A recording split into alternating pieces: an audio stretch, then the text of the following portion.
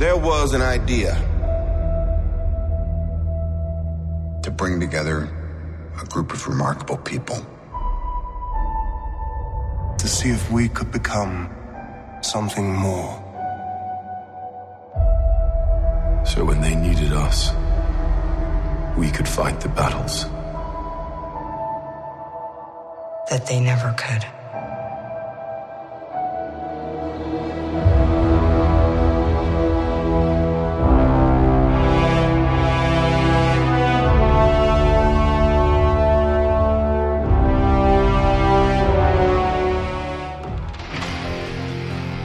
In 2018, the Marvel Cinematic Universe turns 10 years old. Avengers: Infinity War draws near. And in an attempt to make sense out of all that's happened up to this point, we find two intrepid individuals. Peter Melnick, local newspaper production associate and mild-mannered comic book and podcast enthusiast. And Eddie Wilson, morning radio announcer in Sullivan County, upstate New York, with an inordinate amount of catching up to do in his own comic book universe. Alone, they stand apart. Duh. But together, they are the Marvelists. When Captain America throws his mighty shield, all those who chose to oppose his shield must yield. If he's led to a fight and a duel is due, then the red and the white and the blue will come through when Captain America throws his mighty shield. 1941. The world at war. And in a full security laboratory, frail Steve Rogers became Captain America, the American super soldier. For 4 thrilling years, he struck back at the Axis' treacherous attack until a freak stroke of fate threw him into suspended animation to awaken in the mid-1960s, a man 20 years out of his time. Since that day, Captain America has sought his destiny in this brave new world. Welcome, everyone, to the Marvelists, the Marvel Cinematic Universe podcast. I'm Peter Melnick. And I'm Eddie Wilson. And before we get into the topic matter at hand for today's episode, which has to do with a certain red, white, and blue star-spangled Avenger. Yeah, he's a captain. I think Captain Crunch, right? Why does he have those eyebrows on his hat? It's not the Captain and Tennille either. Not Captain Jack Sparrow or Harkness. Wow. Okay, so that was part of his whole get-up, so that's what they did when they created him. So what, eyebrows on a hat? Why not? That's dumb. It's comics. No, it's cereal. Anything's possible. It's cereal. Captain Crunch's cereal, Eddie. Yeah. Anyway, how can people find us on social media? Well, first off, give us a like ski on Facebook. If you want to, give us a follow on there at facebook.com/TheMarvelists. You can also find us on the Twitter machine at The Marvelists. Myself at Peter Melnick. Moi at eWilson959. You can also find us on Instagram at The Marvelists, and also drop us an email for our eventual mailbag, themarvelists@gmail.com. Give us some comments, questions, stories, anything. We want to hear from you people. And also, as of this episode, as of this recording, as we record it on February 2nd, we are now on Stitcher. So, in addition to finding us on iTunes, rate, review, subscribe, you can also listen to us anywhere in the world on the Stitcher Radio app, available for all iOS and Android devices. So if I'm in Outer Mongolia and I say, I think I want to listen to the MCU, the Marvelists? Even if you're on a holiday in Cambodia, you can listen. Wow. Okay. Yeah. I think if that mailbag does well, we'll have to expand it and do a female bag. Okay. It could happen. Just saying. It could happen. Think about it. I'm thinking. Okay. Thinking, yeah. But anyway, so since our last recording, we actually are going to be doing a double shot of episodes over the next few days. So we have, somebody's going on vacation, I believe, to Tahiti. So Fiji. Oh, the Polynesian Islands? Yeah, the one where you don't remember where you. Yeah. Mm-hmm. Wait, so are you going to Cheeseburger in Paradise?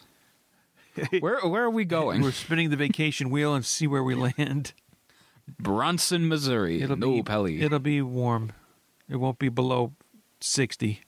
But yeah, on the Fahrenheit scale. So you'll be away for a little bit. We're going to have some episodes already in the can. This one and the next one, which is the Avengers. Assemble. But we're going to be doing some things. But in the meantime, let's get some of that news out. This is going to be some stuff that's going on right now.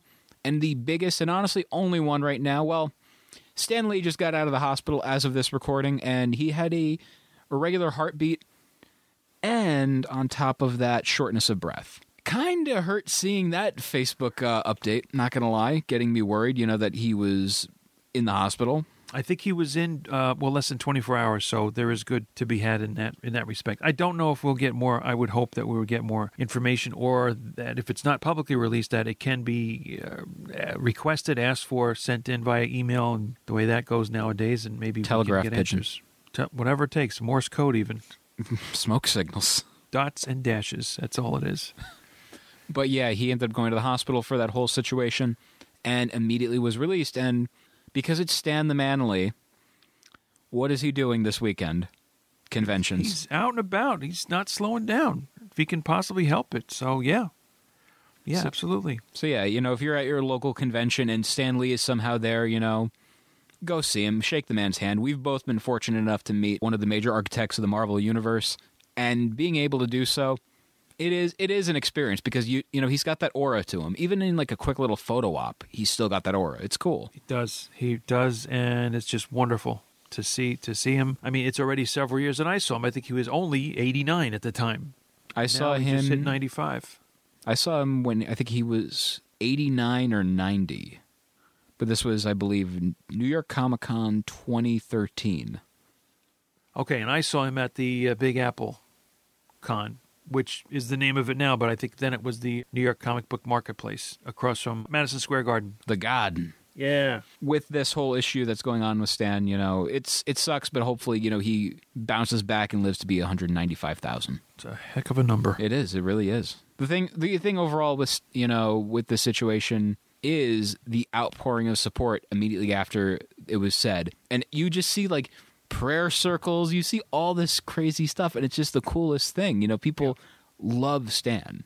Regardless of anything, it's Stan. That's been out there, negative or other. Yeah, this is somebody who, like you said, architect, put together part of a lot of people's childhood. And imaginations. Exactly, right. So maybe even more so, I don't want to compare and contrast, but Mr. Rogers, there's another one.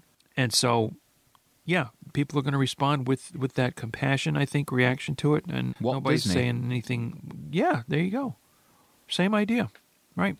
So we wish him nothing but the best and hope to see him soon and hear nothing but good things. I definitely want to meet Stan at another con just because. Because, again, it's Stan Lee, Yeah. If I don't get to, that's fine. I can say that I did, and I have the picture to prove it. Damn right. Same here. Yeah. Now, the next and final topic before we get into our movie at hand for today. There's a bit of a kerfluffle going on the internet right now regarding the movie Black Panther. And it's not even out. Yeah. Apparently there is a group of DC Comics fans out there who have been scorned over the fact that DC movies are getting ranked lower in the Rotten Tomatoes thermometer, whatever it's called. Thermometer sounds good. And they believe that Disney is buying off the reviews from critics. Because I don't know. Now, here's a little secret, people. Do you know who owns Rotten Tomatoes? Warner Brothers. Do you know who Warner Brothers owns? DC Comics. Mm-hmm. Now, one more thing. Rotten Tomatoes is a review site aggregator, meaning no one actually works. The reviewers don't really work for Rotten Tomatoes. They work for themselves, like the Chicago Tribune, the New York Times, the Washington Post, all these different places. And what Rotten Tomatoes does is they compile these reviews, and they give it a score based on whether it's a good movie or a bad movie. If the review is bad, it's a rotten review. If it's a good review, it's a fresh review. And no one seems to understand how this site works. So, I don't know if I'm going to have to start pulling out sock puppets for this, to help explain this eventually, but... We need the visual for that then. We might. We're just going to have, So, these fans feel that because apparently, quote-unquote, The Last Jedi was terrible, even though critics gave it a ton of great reviews... And by the way, I saw The Last Jedi. Saw it twice in theaters. I liked it. So I don't care. But Eddie, you saw it too, and if I remember Not correctly, like you saw it like that, but no, opening night in a local theater in Sullivan County. and you liked it, right? Very much, yeah. A lot of stuff going on there. A lot of ties to other threads that were, and references rather that were made throughout. So hopefully you've, And- up to date on all the movies. I definitely would need another watch to pick up more and so on. Yeah. I have to tell you though, you've seen people online talking about it with Star Wars about Snoke, right? The character.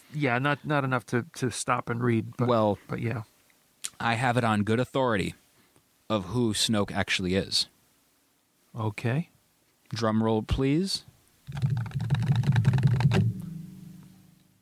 Andy Serkis. Huh? Andy Serkis. Okay. That's who the actor is. Not Andy Cap, like the. Hey. Okay. Fonzie's back. Whoa. Now Joey Lawrence from Blossom is back. Whoa. Oh, Fonzie did a whoa also, I think he did. Sure. Absolutely. But anyway, going back over to the whole issue with Black Panther, there is apparently a really obnoxious movement going on by these fans where they want to give rotten reviews to Black Panther to lower its rating on Rotten Tomatoes for fan reaction. Goody. I'll be completely honest, it's one of the most juvenile things I've ever seen. Yeah. And it's interesting because every discussion of Black Panther on Reddit, for example, in the movie section of Reddit, those threads, those topic listings, get shut down because it delves into racist arguments, political arguments, and I'm just like, it's a movie about a guy who's a cat. Meow. Yeah. I mean, mind you, there's a lot about Black Panther. Like, I'm just like making it really simple for this, but I understand the the complexities of what Black Panther is with this movie. Yeah, sure. Political, racial, and they're in there. It's going to be a very big deal. Like, I've been hearing people go on saying, "Well, what about Blade? What about Blade? He was the first, black superhero character first in a movie." First off, he wasn't, because Blade is not a superhero. That's like saying, man, you know who's a great, role model for these kids to watch as a superhero? The Punisher. Yeah. Punisher is not a superhero. He's what they call an anti-hero. So an anti-hero is Blade, the Punisher, Wolverine to an extent. Yes. So they're not characters you look up to. I love people that say Deadpool's a superhero. I've always found that to be one of the funniest things. Yeah. Yeah, and oxymoronic at the same time. Kind of, sort of. Exactly. Yeah. So, yeah, there's a lot of fans going on saying that just all this stuff going on with Black Panther. And I'm one of those people that I feel Black Panther is a very big deal for movies. It is a very big deal because you'll hear people saying, well, what about the Falcon? What about War Machine? Those are minor characters. This is the first time in a movie. And then I hear also people go on saying, what about Meteor Man and Blank Man? Shut up. Just shut up. They had a comic book. Okay, limited at that. And like you said, Falcon, War Machine, in the sidekick category. Yeah. They Black were Panther not featured. is taking the forefront in his own title, his own movie. And he had several runs somewhat short of his own comic book. That is Black Panther. He had many Black Panther comics. Many. Yes. Mm-hmm. No question. He took over the Daredevil title. Yeah, I remember that for a as little the while. Man Without Fear, which changed. Oh, geez. Not the Man Without Fear, but it turned into a different slug line, I'm going to say, on the Daredevil comic book. You recall what it is? I don't. I actually don't at the moment, no. Yeah. But, yeah, just a lot of, ridiculous infighting in the geek community that it's really depressing me. Not going to lie. I'm watching all these people fighting, and I will admit, I've been a part of the infighting. If you ever see me on comicbook.com's Facebook page, I will do hit punches.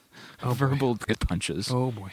So let's leave it at that, shall we? Yeah. Thank you very much. So now, Eddie, let's get away from all that negativity. Let's get away from, the depressing stories and stuff.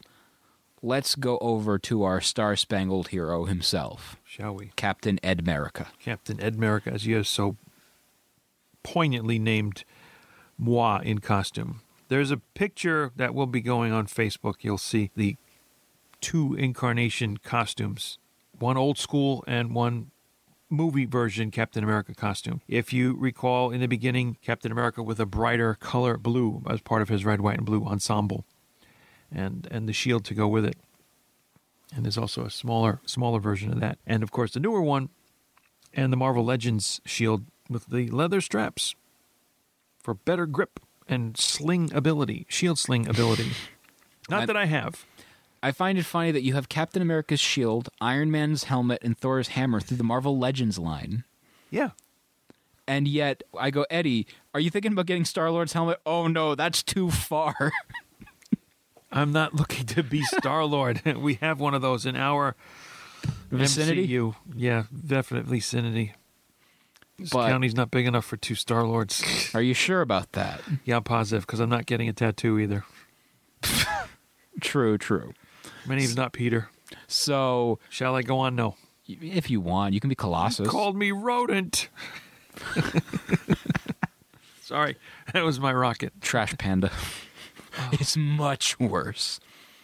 But with our topic at hand, what we're going to be talking about today is Captain America. And what we want to do for you, of course, as always, is give you a little bit of a backstory on the whole origin of Captain America, not just as, a film character now, but also a comic character. So, Eddie, tell us more about the comic character Captain America created by Joe Simon and Jack King Kirby. Well, of course, it all starts in the comics, and it's wartime, World War II time, and there's a possible race between the Americans and the Germans to create the ultimate super soldier. And go to the moon. Not yet. We're still at least 20 years away from that happening. Da, comrade, we need to go with a different country. But just so they can have the upper hand, the advantage in the war, and a serum is created in the movie. Dr. Abraham Erskine creates that and experiments it on a German, Schmidt, his last name being, and it doesn't quite have positive results. There's a distortion, and maybe there's some mental acuity in question, stability, but then he's able to, with the help of Howard Stark, at least in terms of the movie, give this to Steve Rogers, a 98-pound weakling who apparently wants to serve in the war effort. He is sincere about it, has tried several times, has misplaced, or not he has falsely put his hometown down a couple of places, whether it was New Haven or Paramus, which he's truly from Brooklyn, though. Or North Haverbrook. To try and enlist. He cannot get in it, so he's always getting the 4F rating on his physical. Much like he does in the film. Exactly. I'm drawing from the film to an extent here. But suffice to say that the serum works on him, increases his physical mass, strength, durability, agility. He's not impervious. He's not invincible. He can still get kicked in the balls. As we've found out in later years. And the idea is to create an army like this. But that will not happen, whether it's the comic books or the movie. The serum is destroyed. The Germans crossing into it being Hydra, wanting to steal that serum, and so on. Captain America, Steve Rogers, is the only one to be like this. What's interesting is in the opening of this episode, you heard the brief origin that I read, which, as much as I can find them, will be from the first page of a given comic book that we're dealing with, the movie. And this happened to be the 1970s, that it was read that it was 1941, the world at war. Steve Rogers, through a series of events, goes into suspended animation and reawakens 20 years later. So it's the mid-1960s, a far cry from the movie where he's been sleeping for 70 years. Things had to be tweaked. Things had to be changed for the movie. Hell of a nap indeed. So when the comic book was out later on in the 60s, late 60s into the 70s and so on. Yeah, they brought him back as like an experiment. Like, could this work? Yeah, exactly. And they were doing the same with Namor as well. Yeah, right. He was instrumental in part in the comic book in this discovering of the frozen capsicle. There's an early Avengers reference. So bring him up to speed, and it takes a while, of course, for him to adjust to the way life is now. But there's a difference there again in the time frame, but to make it more suitable for the viewing audience to have him be in modern times. That's in a nutshell where it is. There are discrepancies. There have been other prior to the 2011 Captain America, the first Avenger movie, such as the 1990 Matt Salinger character. And before we get to that version, in Marvel Manor right now, you have an 8x10 of a actor playing Captain America on top of a red, white, and blue motorcycle. And this is from, I believe, the 1970s, correct? Yes, I think the late 1970s. Reb Brown was Explain to us what that is about, because I've seen that for years. I've never, ever seen the actual video footage of it, but I've heard about it. Yeah, I believed it was a TV movie. And just looking at the way it was, and I vaguely remember seeing it at some point, but just the style of the way it was done, and again, remembering scenes. It's 70s cheese. It reminds me, late 70s, the same as the Spider-Man TV movie. Which I'm honestly surprised has never seen a home video released, even on VHS. Never even released on that. You know what? Maybe we'll have to get those as a combo pack. They'll put them out like that. It would be cool. I mean, honestly, this is the thing about Marvel. They're all about embracing their roots, whether you see it or not. You look at Marvel with their love of, the 1960s stuff, the 70s stuff, 40s stuff even, It's where it started with Marvel in this early 60s, yeah. And that's what I've noticed, when they talk about the movies. They always do find a way to bring up Blade. Oh, so do you find a way to bring up Blade all the time, it seems. But well, it's true. If it wasn't for Blade, we wouldn't really have a lot of this stuff. But so give the nod again. It's pretty sharp of you, Blade. To good old Wesley. Yeah. So, yeah, it's just an interesting thing. And to see that version of the character, and not even looking like how he's supposed to look, if we're being honest here. It's very more like Candy Cane with blue pants. Yeah, Candy Striper. Yeah, and it is a cool looking costume to an extent of cheese. Yeah. You know what I mean? Right. Then it gets into the realm of hokey. Yeah, but not the hokey pokey. Where you turn yourself around. Yeah, that's what it's all about. Now, anyway, wow. You mentioned the Salinger version. Yes. Now, in the 1970s, 1980s, Stan the Man was going around Hollywood, like we said in an earlier episode, and selling off film rights. Essentially, you should really make a movie about the Spider-Man. Mm-hmm. Canon Films, I know you guys make dog crap garbage, but you would really like the Spider-Man. And fun fact about that version, I doubt I'll remember to bring this up on our Spider-Man episode for Homecoming, because it's going to be a while away. Yep. But Globus and Golan, the ones who were the founders of Canon Films, actually, when they heard Spider-Man, they thought it was a man who turns into a spider. Oh, my. Like with 8 legs and all that stuff. Well, He does turn into a spider in one comic, kind of, but they actually thought it was like an evil movie, and I believe one of the characters was, he gets turned into Spider-Man by a character called, and I swear I'm not making this up, Dr. Zork. Sure. It sounded weird and odd, so why not? So there was that. But yeah, Stan was going around selling all the film rights to people, and Captain America ended up over at, I believe, 21st Century Films, not 20th Century Fox. Yeah, I think so. Yeah. And he ended up going over, and this is actually 21st Century is the end result, believe it or not, of Canon Films. Oh, okay. So, and if you want to learn more about, Canon Films and also 21st Century, I believe, check out the documentary Electric Boogaloo, The Wild Untold Story of Canon Films. It's one of the best documentaries I've ever seen, and one of the funniest. It tells you how, absolutely bonkers one company could be, and their sleazy origin to their sleazy demise. So definitely check it out. Consistency. Oh, yeah. So now, Eddie, it was Matt Salinger, correct? That played him? Matt Salinger, yes. And the director was Albert Pyun, Pyun. I made some notes. I watched it this past week to give myself some perspective and just to know that, well, as bad as things can be sometimes, it can't be this bad. Yeah. And from Lost in Space, Bill Mumy, or is it Mummy with one M, or M-U-M-Y? Why not both? Played a role in this as well. But the thing about this movie that's really interesting is the star, Matt Salinger. Yeah. And who is he the son of? Mr. and Mrs.? J.D. Salinger, the writer of Catcher in the Rye. Yes, okay. Mm-hmm. So, I don't know if... Did you actually get to meet Matt Salinger? No. Reb Brown from the TV movie version I did. He does do the convention circuit, if I remember correctly. Wow, okay. So if you want to meet the OG Captain America live action, second one, there you go. There you go. But tell us, I've never seen the movie. I actually own it on Blu-ray, of course, for some reason. But tell us what you thought about that movie. For its time, I mean, I think the quality of the production, not to say it goes back to a Roger Corman-esque type time frame.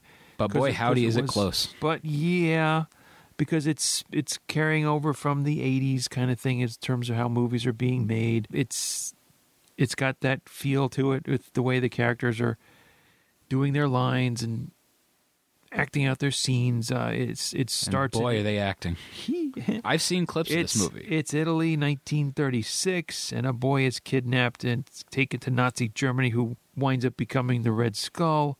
7 years later, 1943, they're talking about Project Rebirth, and out in Redondo Beach, California, we find Steve Rogers, who seems to have a leg injury because he almost is to the point where he needs to walk with a cane, but he's definitely limping to some degree. And let me tell you something, limping ain't easy. No, it ain't. And he's also a smoker because he's a couple of times with a cigarette. And a midnight toker? Maybe. I don't know. Now, he also in part of how this movie unfolds after he becomes Captain America and how he goes into suspended animation. He's tied to a Nazi rocket that has, of course, the swastika on it. And, so it's Nazis. The rocket is going to blow up the White House, so that is its destination. But he is able to. I'm sorry. Without it's just somewhat painstakingly funny, but just some of the things that happen. So you can avoid watching the movie by me telling you what happens. So here. I have to ask. When the bad guys show up, do they have like the big curly mustaches, like in the 1920s films? Or, like you just hear dueling pianos as they show up? Gotten past that part. Yeah, it's not where you read the words to it either. So there's sound here, but he is able to divert it, and it winds up landing further up north. He lands in Alaska. Not that the rocket. I'm so gonna watch this movie. Not that it crashes and blows up or anything, but he is. Still tied to this rocket, and that's where it lands. Nobody knows it happened there, and so there's Cap on ice. There's also that's how you have it, served straight up or shaken, not stirred, whatever. Also, a little note on music aside, Southside Johnny does 2 songs for this, and Ivan Neville, not sure if related to Aaron Neville or not, but those are the 3 songs that get credit. I don't know much. True story, my best friend, his dad hates Aaron Neville, and it's one of my favorite random hatreds of anyone ever. Oh, well, there you go. Yeah. And at the end of the movie, what was kind of interesting is that it said at the end of the credits, please support the Environmental Protection Act of 1990. It's just there at the end of the credits. What a random thing to go on a soapbox for. Random. Yep, absolutely. So, because when you were saying that, I was expecting a Captain America will return, something like that. No, you go Environmental Protection Act of 1990. No. And that would have been really, really. I guess maybe they realize, this isn't going to work for us. We kind of crapped the bed on this one. So if it did say Captain America will return, a lot of people would have been like, "Oh, I'm sure." Kind of like the Super Mario Brothers movie. Okay. Where literally the ending sets up a sequel that will never ever happen. Yeah. So that reminded me of History of the World Part 1, and that's all there was. Jews in space. At a Viking funeral. Going over the issue with that movie. So that movie was certainly a thing, wasn't it, for you? That's all I have to say about that. To be honest, it took up about a quarter of a page of note taking on that. That's it. And for years, they didn't do it. They ended up getting a deal with Artisan Entertainment. And then in the early 2000s, they were getting ready to do another one, and it kind of got halted because Joe Simon sued Marvel over the rights to the character and the film rights and all this. And so they're like, well, crap, so that's not going to happen. Yeah. So around 2005, 2006, they ended up getting a deal with Paramount. Paramount bought the rights to the character and Enter the movie we have. And actually, supposedly at one point, Merrill Lynch actually helped Marvel out to do a 10-picture thing. Wow, that's where a big run. They got $225 million through Merrill Lynch to go towards making their movies. It's very interesting hearing some of this stuff with the Marvel Universe, with their film divisions. And so This is number 5 in our release order, so technically first, though, because we're going with the whole aspect of this took place in 1940-something, yada, yada, yada. Hence the subtitle of The First Avenger. Which, by the way, in other countries, they would not call it Captain America. They would just call it The First Avenger.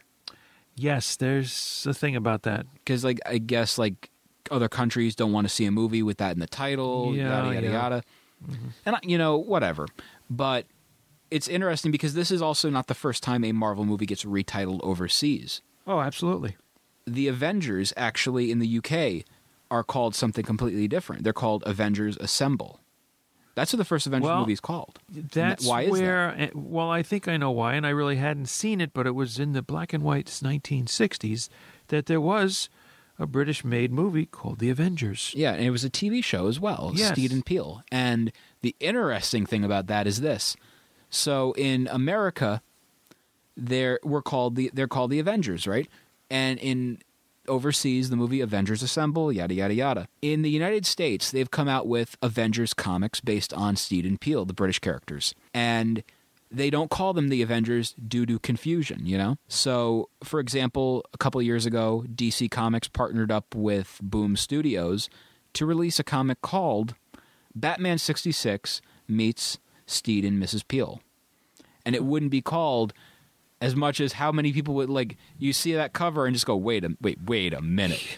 Batman 66 meets The Avengers. Because that's not the actual Avengers that everyone else is thinking of. No. Although, man, how cool would that be? Well, yeah, that's it. When universes collide. I would be absolutely 110% down for Batman 66 hanging out with Robert Downey Jr., Chris Hemsworth, Chris Evans, all those guys. Hanging out as if you could. He could, Right. I believed in, Adam West. He could have done, done something like that. Yeah. Mm-hmm. Okay. But yeah, so this movie ended up happening, and we ended up getting somebody cast in this. And one of our questions that we were asked this week, Patricio Robayo ended up asking us, was it weird to see the Human Torch play Captain America? And yeah, this is one of those things where, a few years prior, he was playing the role of Johnny Storm, the Human Torch, in the Fantastic Four movies for 20th Century Fox and Constantine Films. Weird and, to me, upsetting. And I have to say, it was a gut punch. I know that there was press about who should it be, choose between these three people, whomever they had been, so on. But it was too soon that I remember seeing, these two Fantastic Four films. Chris 2005 Evans, and 2007. Chris Evans, Johnny Storm, the Human Torch. What if they do more later? What can happen then? And now, who's going to replace who? And yeah, what's the money? It's the many facets of what money can do, I suppose, or other factors that I just not am aware of. But eventually, you get over it. So it will be confusing for those who are not indoctrinated into the films and see if just seeing a Fantastic Four movie, then going to Captain America saying, what happened here? Yeah, absolutely. But again, getting used to it, and now you can't see anybody else being Captain America but Chris Evans. This is true. And the one thing about it is, this isn't the first time he played a comic book character either, because he was Johnny Storm. He was his character in The Losers, and he was his character in Scott Pilgrim vs. the World. Oh, okay. I know he's done other roles. So you see, this guy do all these different comic book related roles, and it's essentially, it kind of built up to this, eventually, he did, he went big first, then went smaller with The Losers, smaller with, Scott Pilgrim vs. the World, and then boom, Major Captain deal. America. Major deal. I think, and going back to the difficulty I had with this transition from Johnny Storm, the Human Torch, to Steve Rogers, Captain America, I really thought, whatever you're going to say about these first two Fantastic Four movies in the 2000 decade, he, in his personality of Johnny Storm, fit it spot on. He wasn't taking himself seriously. He was looking at what he was doing for the fame it could bring about. He was a teenager, essentially. He was behaving as such. And that carried over, I think, from one or two other film roles that Chris Evans had done, where he was a high school character. Yeah, he was in Not Another Teen Movie. Okay, there you go. So this suit him, and it suit the Johnny Storm of the comic book Human Torch personality. It fit. He went out. He wanted Party to animal. get the girls. He wanted to, he got the hot shot, souped up no pun car. intended. Yeah, exactly right. I need names and shots, right? Okay, from the end of the first movie. So it was a big step, maybe a risk, maybe more than maybe. More than a feeling. To go into that. Boston, thank you. But it worked. It grew. I just finished watching it with my wife the other night and she said, I could start this all over again. Watch it again. Captain America? Yes, absolutely. And yeah, it's definitely an interesting pick to choose him to play Captain America, Yeah. And it paid off. But there are some people out there who feel certain parts of him don't work that well with this character. For example, comic creator Jim Steranko, who I've met on numerous occasions, he's gone on the record, and he would talk about Chris Evans as Captain America. He likes him, but he doesn't play a strong Captain America, meaning very inspiring and stuff like that.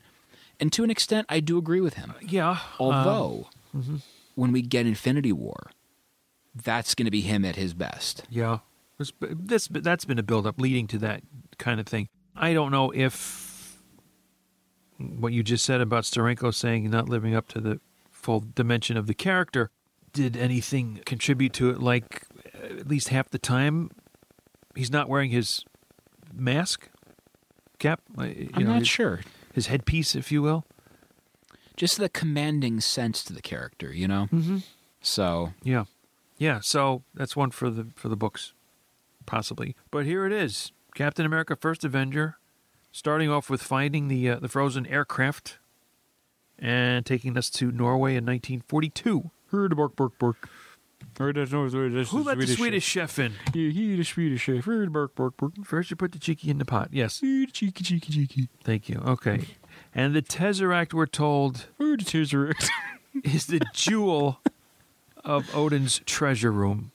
I believe Schmidt had made that statement. But as we hear a couple times throughout the film, when Steve gets into an altercation because he's trying to watch the preview to a movie in the theater, and they're running, ads for joining the service, and somebody's yelling, "Start the movie!" Okay, can you show a little respect? He's saying, and they go out into the back alley, and he gets his butt kicked, but he says, "I can do this all day." And I have to ask you this. That version of Steve Rogers, the scrawny Steve Rogers, it's a lot of CGI and, a body, a different body with his head. They made him thinner. How did that make you feel seeing that? Because to an extent, I'm just like, wow, that's really cool. But also you can tell it's CGI. You know what I mean? I wasn't looking to see, that doesn't look real. But that is what I had heard, that yes, they were making him look thinner, which is kind of the opposite of, in a lot of cases, what they would do in making the movie and changing the physical size of an actor. And I'm sure it was a bit of a challenge, but now with the technology and the technique, maybe not as difficult this time around. But it made me feel pretty good because it was like the comic book. He was thin, scrawny, ineligible to enlist. Because of that, because of, like the movie said, the asthma alone will get you the rejection letter and so on. But his perseverance holds up, and he's able to get in because Erskine sees what he wants to do. And he says, "You want to kill Nazis?" He says, "I don't want to kill anyone." Yeah, and that shows the kind of character that Steve Rogers is. Yeah. And hearing that and his whole "I don't like bullies" line in this film. Right. Oh my God, the goosebumps I got from those. Sure. That is where it's, I wouldn't say the personification of him being the commanding character, but more of the personality of the guy who's looking out for the little guy. Right. Because he was the little guy. And it's what makes Captain America such a powerful character. And there's a lot of legendary lines, and it's interesting that one of his most legendary lines from the comics was delivered in the movies, but not by him. And that was the whole, during the Agent Carter funeral from Captain America Civil War, Agent 13 saying, "When they tell you to move, you say no, you stand your ground." That whole speech is from a Spider-Man comic from Civil War. Oh boy. Okay. And it's interesting to me because, you know, when Captain America is written well, hot damn, he's written well. Like right now, and by the way, I highly recommend, if you're reading comics right now, check out the Mark Waid, Chris Samney Captain America run. Not just because the art of Samney is friggin' gorgeous. Like if you loved his Daredevil run, oh boy. But that Captain America, thumbs up over here. I think also, from what I heard and was told when I do get to read it, was the Ed Brubaker run. Yes. Oh my God. Brubaker did one of the best Captain America runs, to the point where, you know, he even technically took a character that already existed and made a new character out of it. How many people can say they did that? Right. It's the coolest thing about, you know, the Brew. So, yeah.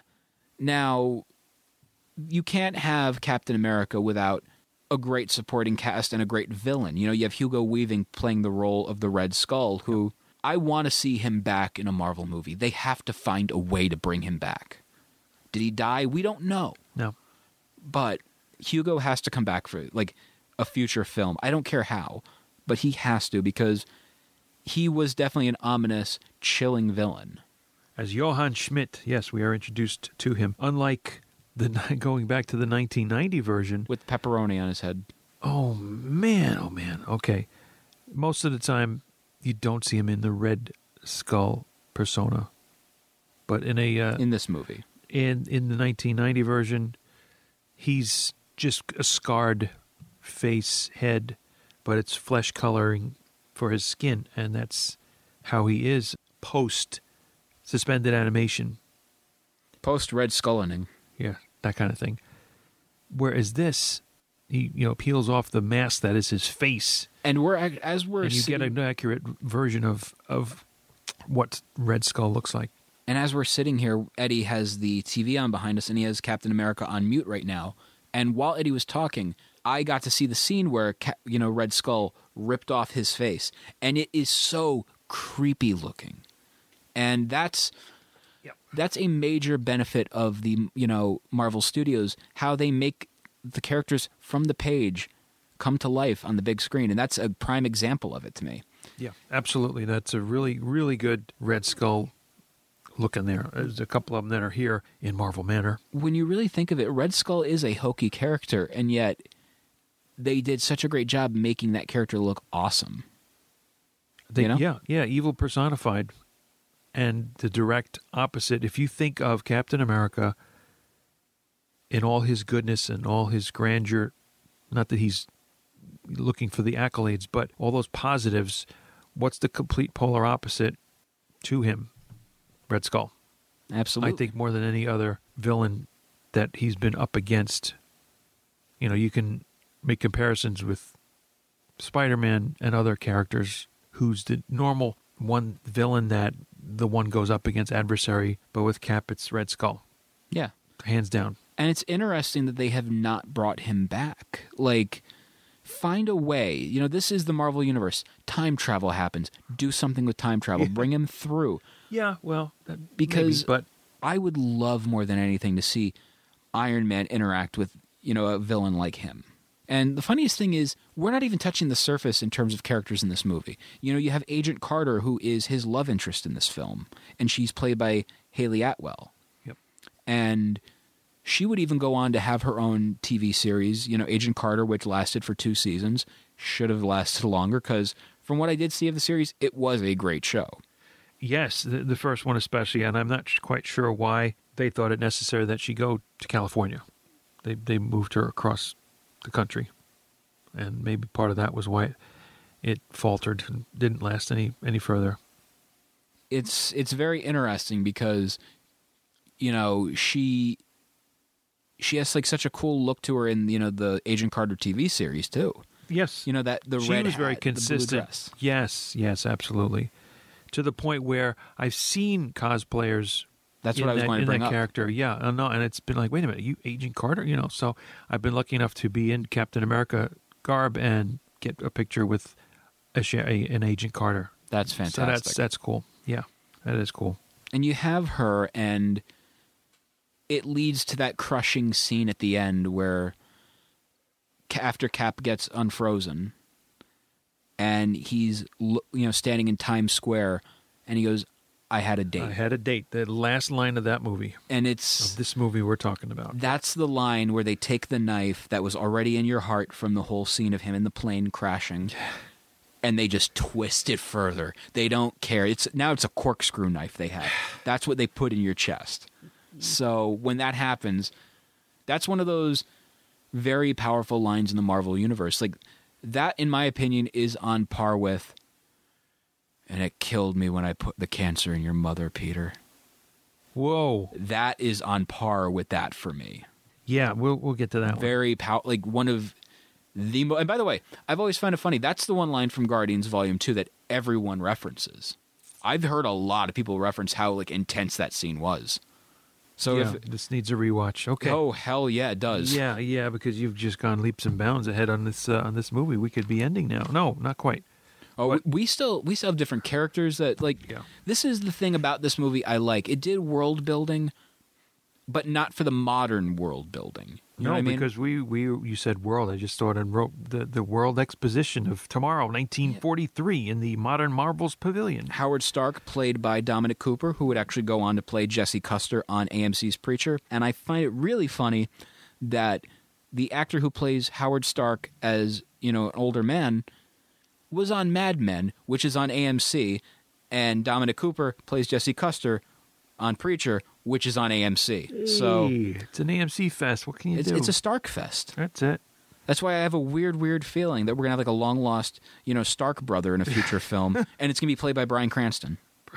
Guarantee it. Because I got to get Breaking Bad in there somehow. Yeah. Maybe throw in Andrew Lincoln, for Walking Dead. We don't know. But we know that there was a flying car that was debuted in the Expo of Tomorrow. And I didn't really go too far, but I have to ask: is that building up to the eventual Lola? Sure, for Agent Coulson. Mm-hmm. It's got to. Mr. Tahiti himself. It's got to. That's right. From Agents of S.H.I.E.L.D. Don't win the war until I get there. But that was another line from that I remember that Steve says to Bucky.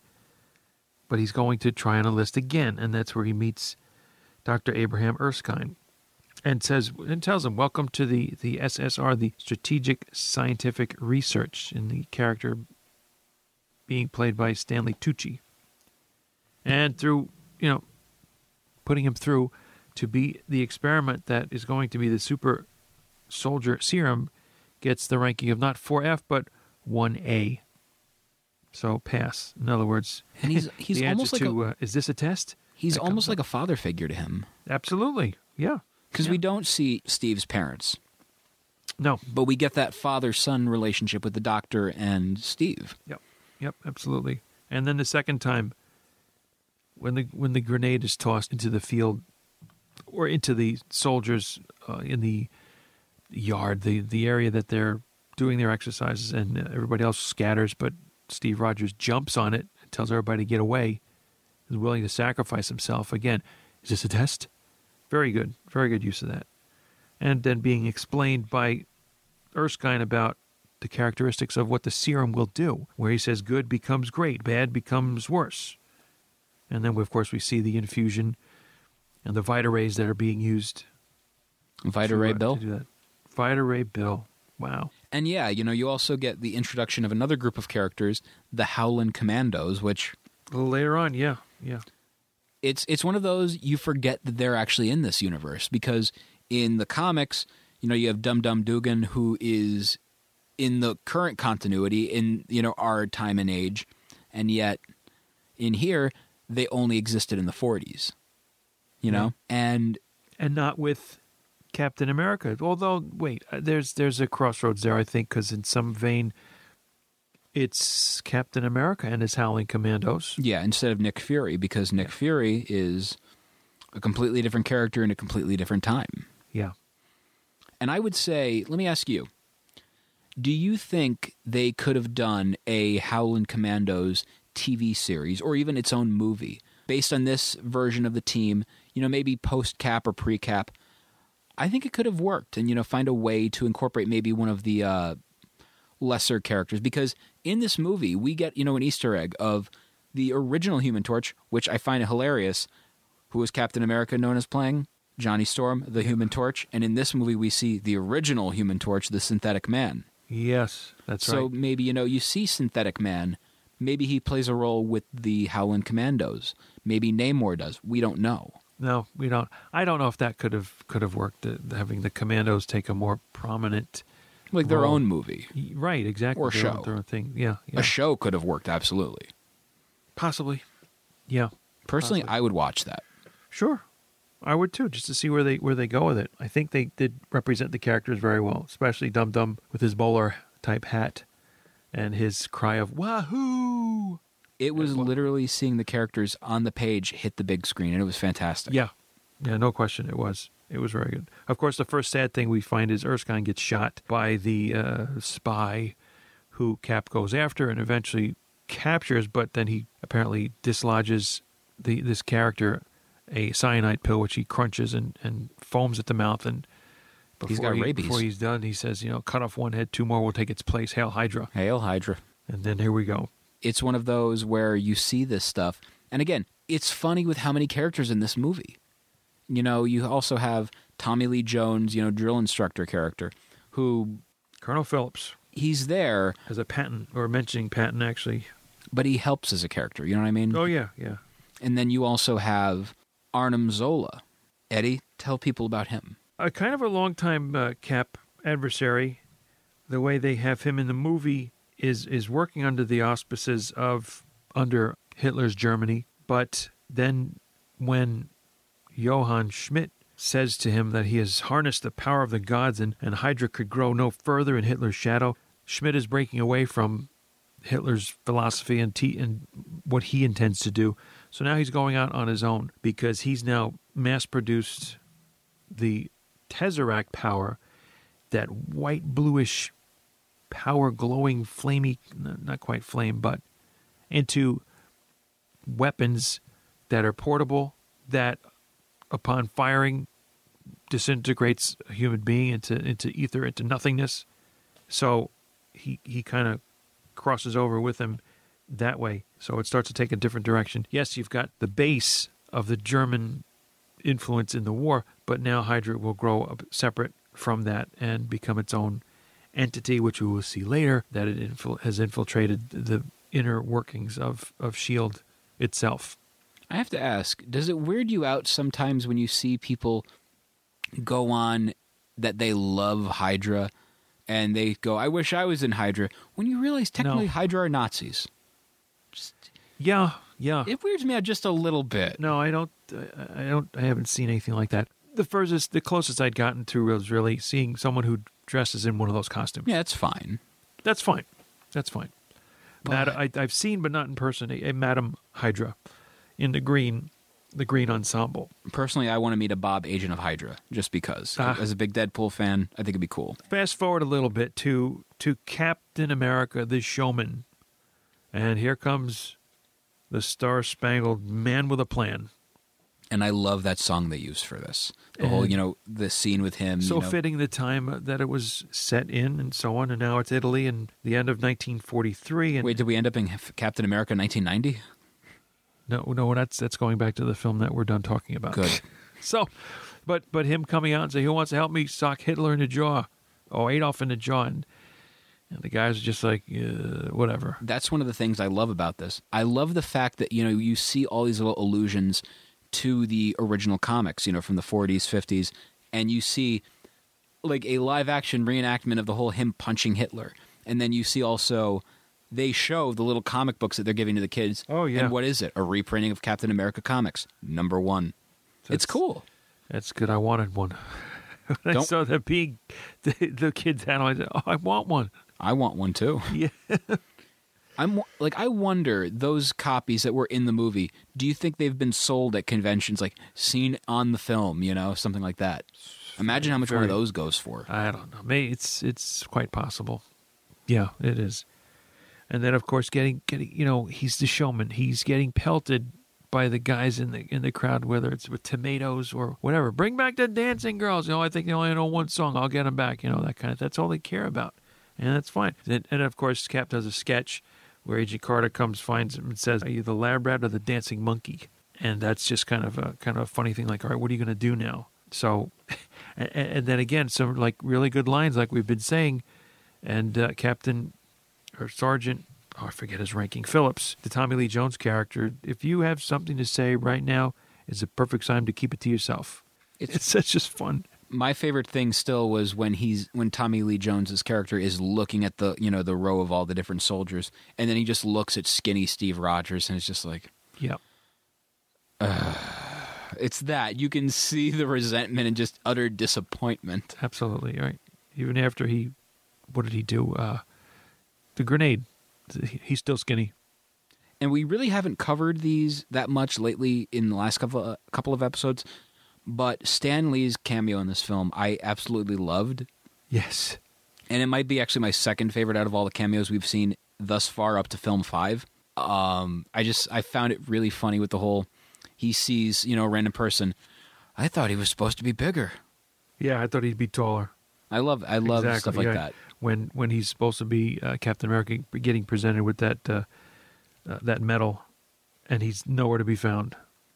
Because he's off doing what he's going to do, Yeah.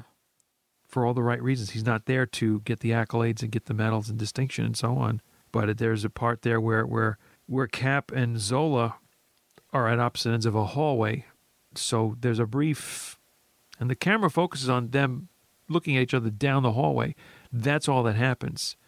And that should trigger off something like, okay, this is going to be something later. Which is true when it comes to the Winter Soldier, I think. But he finds Bucky on a table. I guess he was maybe undergoing some drug experimentation. It's possible, and there another foreshadowing of what's to come. And it's funny because we've been, we've been talking about all these other characters, but we haven't talked about one of the most important ones, Bucky. Played by Sebastian Stan, The sidekick. And yeah, he does a great job of playing off of Cap, and it's kind of funny because we don't get that version of the story, from the comics where, oh, where are you, Steve? Wait a minute, you're Captain America. Yes, right. We don't get that, which no, I like, because that version is a little bit too hokey, if we're being honest. What? Yeah, no, the only thing you get with that really is when Cap finds Bucky, and of course is happy that from his division, the 107th, that he's happy. No, that's Jon Favreau. Among the living, happy. Nelson. I didn't say Nelson. Happy. But Steve Hogan says to Bucky, I thought you were dead. And Bucky in turn says to Steve, I thought you were smaller. Yeah. So there's a good interaction to you. And then he says, meaning Bucky, says to Steve, what happened to you? And he says, I joined the army.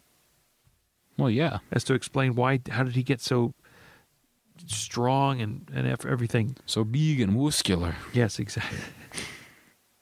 and the ironic line that the soon-to-be demasked Red Skull says, Captain America, how exciting! I am a great fan of your films. Because that's all he was doing, to boost the war effort, and they were being shown in the theaters. He was being the showman, the entertainer, and just appearing in these films where they were, he was leading a battalion with guns and his shield, busting in bunkers and all that stuff. And you don't see him, for part of the film, he's not this soldier. And some of the people are looking on in disbelief, he'll do anything. He's just a prop. And what does he do? He does his thing. He does his thing. With Captain America style. So now, before we wrap this episode up, Eddie, is there anything else you want to talk about? Hey, let's hear it for Captain America. That was a Bucky line, sorry. But you know what? They come to it later. The development of a key element is the shield. Yeah. And not the organization, made out of vibranium. Because we're at the part where Howard Stark is going to help Steve Cap in the field, and he says, what's this for? Oh, it's just a prototype, whatever, but it's of the rarest metal. It stops there and we find out in a future film where that metal has come from. Wacky Wakanda, yes. And then he says, of course, after Agent Carter shoots at Cap with the shield up, and she says, I think it works. He says, Steve says to Howard, I had some ideas about the uniform. And he says, you got it, buddy. So, we get to that. We get to the part where we lose Bucky, supposedly, on the train scene, fighting, trying to get Zola, who is captured. And then again, cut off one head, two more should take its place. And a sobering fact, so to speak, that Steve Rogers, with his enhanced abilities, in trying to mourn his best friend's loss, says, I can't get drunk. Yeah. All these little things, kind of together. Because of that metabolism and everything. Yeah, right. 4 times. And then he gets captured eventually in what I'm going to call it's actually triangular because there's 3 guys with flamethrowers that box him in. But I said, oh, Cap got caught in a ring of fire. A ring of fire. It burns. That's right. Just like Johnny Cash. But, you know. Hello, I'm Steve Rogers. I think overall with this movie, let's get into our, I guess, overall review where we put in everything. See, I liked the movie, but it wasn't my favorite. And because there was no post-credit scene? There was a post-credit scene, but it wasn't. All it was just a clip from, I believe, Avengers and then an Avengers trailer. If I'm correct, wasn't it? The last thing I remember seeing is him boxing. Well, yes, I'm sorry. The boxing part, too. Yeah, Which, if you really want to make this such a big world, you know where he should have been doing that boxing in? Fogwell's gym. Oh, boy. That would have been great, but they didn't do it. Yeah. I understand why, because this was around the time that I believe Fox still had the Daredevil rights, because this was around the time they were going to reboot Daredevil one more time. Yeah. And it was going to be like a Grindhouse kind of movie, which I would have been down for, not going to lie. Not going to lie. That would have been cool. Yeah, right. But overall, I like the movie, and I didn't like it as much as Thor, but I did like it for how it was a period piece, you know what I mean? And the director of this movie, this is kind of his bread and butter a little bit, because what did the director of this movie direct as well? The Rocketeer. The Rocketeer. And this wasn't even his first comic book movie. Yeah. So he has that, the feel to it, the lighting, the overall atmosphere of these, this world that they're in. It looks like it's the 1940s, It's very, like sepia colors and everything, and just really cool. Sepia. But okay. I would still say I rank this a little under Thor. I'm going to keep it on the same level. Yeah? I am. 4 3/4 shields. See, I'm going to give this a 4.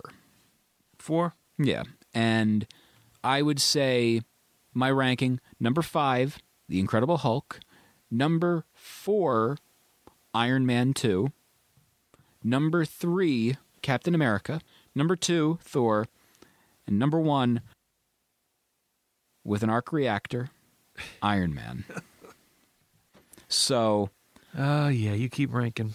One of our other questions that was given to us on our Facebook page earlier this week pertaining to this film was from a user by the name of Ryan Casey Duncan, and he asks, what would you do to improve Captain America, the movie? This one. I'm not entirely sure what I would have done.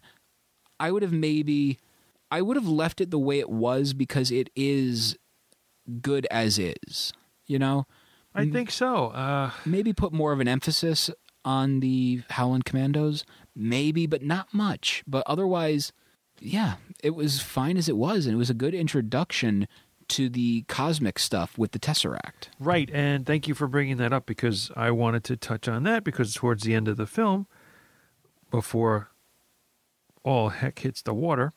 And I really don't count Thor as the introduction to the Tesseract because it's like the equivalent of a first appearance. Like, Wolverine was in 181 of Hulk. The Tesseract made its appearance in 180 of Hulk. It's like that. Yeah, I get that. And the Tesseract had more of an importance. Consumes the Red Skull, that we can tell, and subsequently just dropped to the floor of the plane where the metal grates don't hold up to it, and it melts through 1, 2, 3 levels, let's say. It was a cool visual seeing that. Falls through the plane and just drops down through the sky, type of thing. And later we do see that Howard Stark, this technology, and so retrieves the Tesseract mechanically. And a whole scene where Steve awakens wearing an SSR t-shirt and listening to a baseball game that he actually went to when it was, so he knew something was wrong. Something was awry. Awry, yeah. Not a pumpernickel. And speaking of things that are awry, as we're, like I said, as we were recording, Eddie has on behind us Captain America, the first Avenger, playing. And one of the things about this movie that actually bothered me was during the airplane fight at the very end, one of the Hydra agents gets thrown into a propeller and killed, and you see nothing but red mist. Yep. That might have been one of the most violent things I've seen in a Marvel Cinematic Universe movie. So... Yeah, he just gets totally decimated. He gets vaporized. Yeah, pretty much. Which may have been a more humane way than just to have cutting and slashing and, that kind of thing. Well, there's no Wolverine in this movie, so he's fine. Well, there's another crossover type of thing. So now, I'm trying to just double check the length of 123 minutes. Yeah, 2 hours and 4 minutes. Okay. How much, what else could you, the question being, what else could you have done to make the character better? I don't know. One of the things that bothered me, maybe the only thing, was the fact of Cap carrying and using a gun. Right. When I first saw a statue, 12-inch statue that you could get for if you collect the characters in statue form, was him with a holster with the gun pointed. That's not the Captain America I grew up with. That leans it more towards him being a soldier in the war. So it makes sense that way. But for me, old school, lighter blue of the red, white, and blue coloring costume, no, that's not my Cap. But, you adjust. Yeah. You tweak. You make the change. Make that change. Not the man in the mirror. Jeez. Make that change, yes. Michael Jackson's Bad. Change it at 50, please. And so what is next week's movie, Eddie? It will be The Avengers. From 2012, and it's got an all-star cast. It's got Robert Downey Jr., Chris Evans, Chris Hemsworth, Jeremy Renner, Scarlett Johansson. It's got Samuel L. Jackson, Clark Gregg, and the big bad of it all, Tom Hiddleston. Loki. So, Loki with the pokey stick. And, yeah, it's just... That's going to be an interesting one because I haven't seen that movie since the day I saw it in theaters in 2012 during Free Comic Book Day weekend. Wow. Yeah, it's been a while. You've been missing it on regular cable, maybe. I have. It's been on a boatload of times. And so I'm actually really looking forward to this also because there's a lot of moments in that movie that, are very iconic in the Marvel Cinematic Universe. And yeah, I can't wait to give it a watch again. So before we go, Eddie, let's go through the whole rigmarole of social media and all that good stuff. Go for it. Facebook.com/ The Marvelists. Give us a like on there. Tell your friends about the show. Do it through social media like Twitter @The Marvelists, @Peter Melnick, and yourself @EWilson959. If you're listening, use the hashtag The Marvelists. You can also find us on Instagram @The Marvelists. And also give us a listen on Stitcher Radio, available for all iOS and Android devices. And when you're on iTunes, rate, review, and subscribe. Leave a 5-star review. And also, when you're on iTunes, click the little link, share it over onto Facebook, social media. Let people know about this show. Let our universe become a part of your universe. And finally, drop us a line on our email bag, themarvelists@gmail.com. Like the show, hate the show, don't do the hate messages. Want a strongly worded letter? We don't know. We'll read it. We'll read it on air. As long as there's no expletives, we're good. This kind of air. Yeah. Show the show. So, for Peter Melnick, I'm Peter Melnick. And I'm Eddie Wilson. Excelsior.